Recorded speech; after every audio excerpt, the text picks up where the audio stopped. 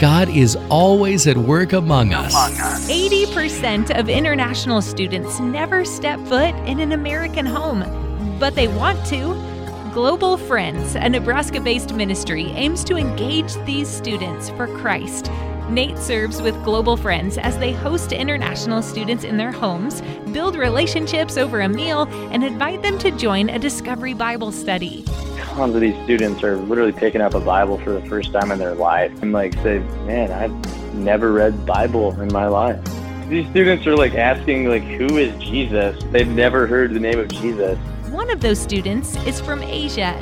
He's been here for a year and he just gave his life to Christ. He's actually going back next week. So we're discipling him up and we're sad that he's leaving, but he's actually getting connected back home with a church plant. It's a gospel preaching church. He came to Omaha dead in sin and he's leaving Omaha praising the Lord and alive in Christ.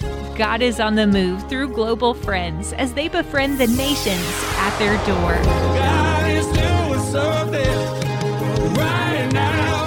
My Bridge Radio, celebrating God at work among us. Share your story and join the conversation in the Connect Now section at mybridgeradio.net.